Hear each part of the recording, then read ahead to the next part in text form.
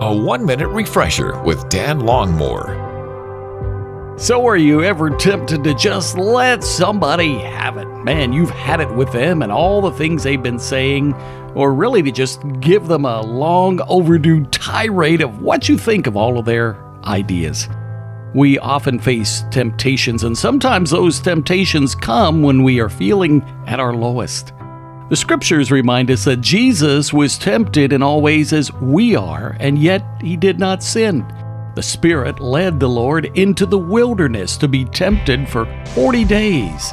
We're reminded from the book of Hosea that God was tempted to wipe out his people, yet because he is a compassionate and gracious God, he chose not to do so, instead promising to once again gather his people to himself.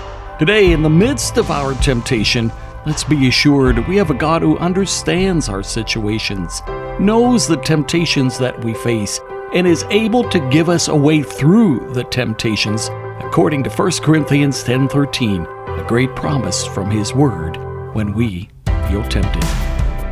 Refresh and renew with Dan Longmore, afternoons from 2 to 5 on WRGN.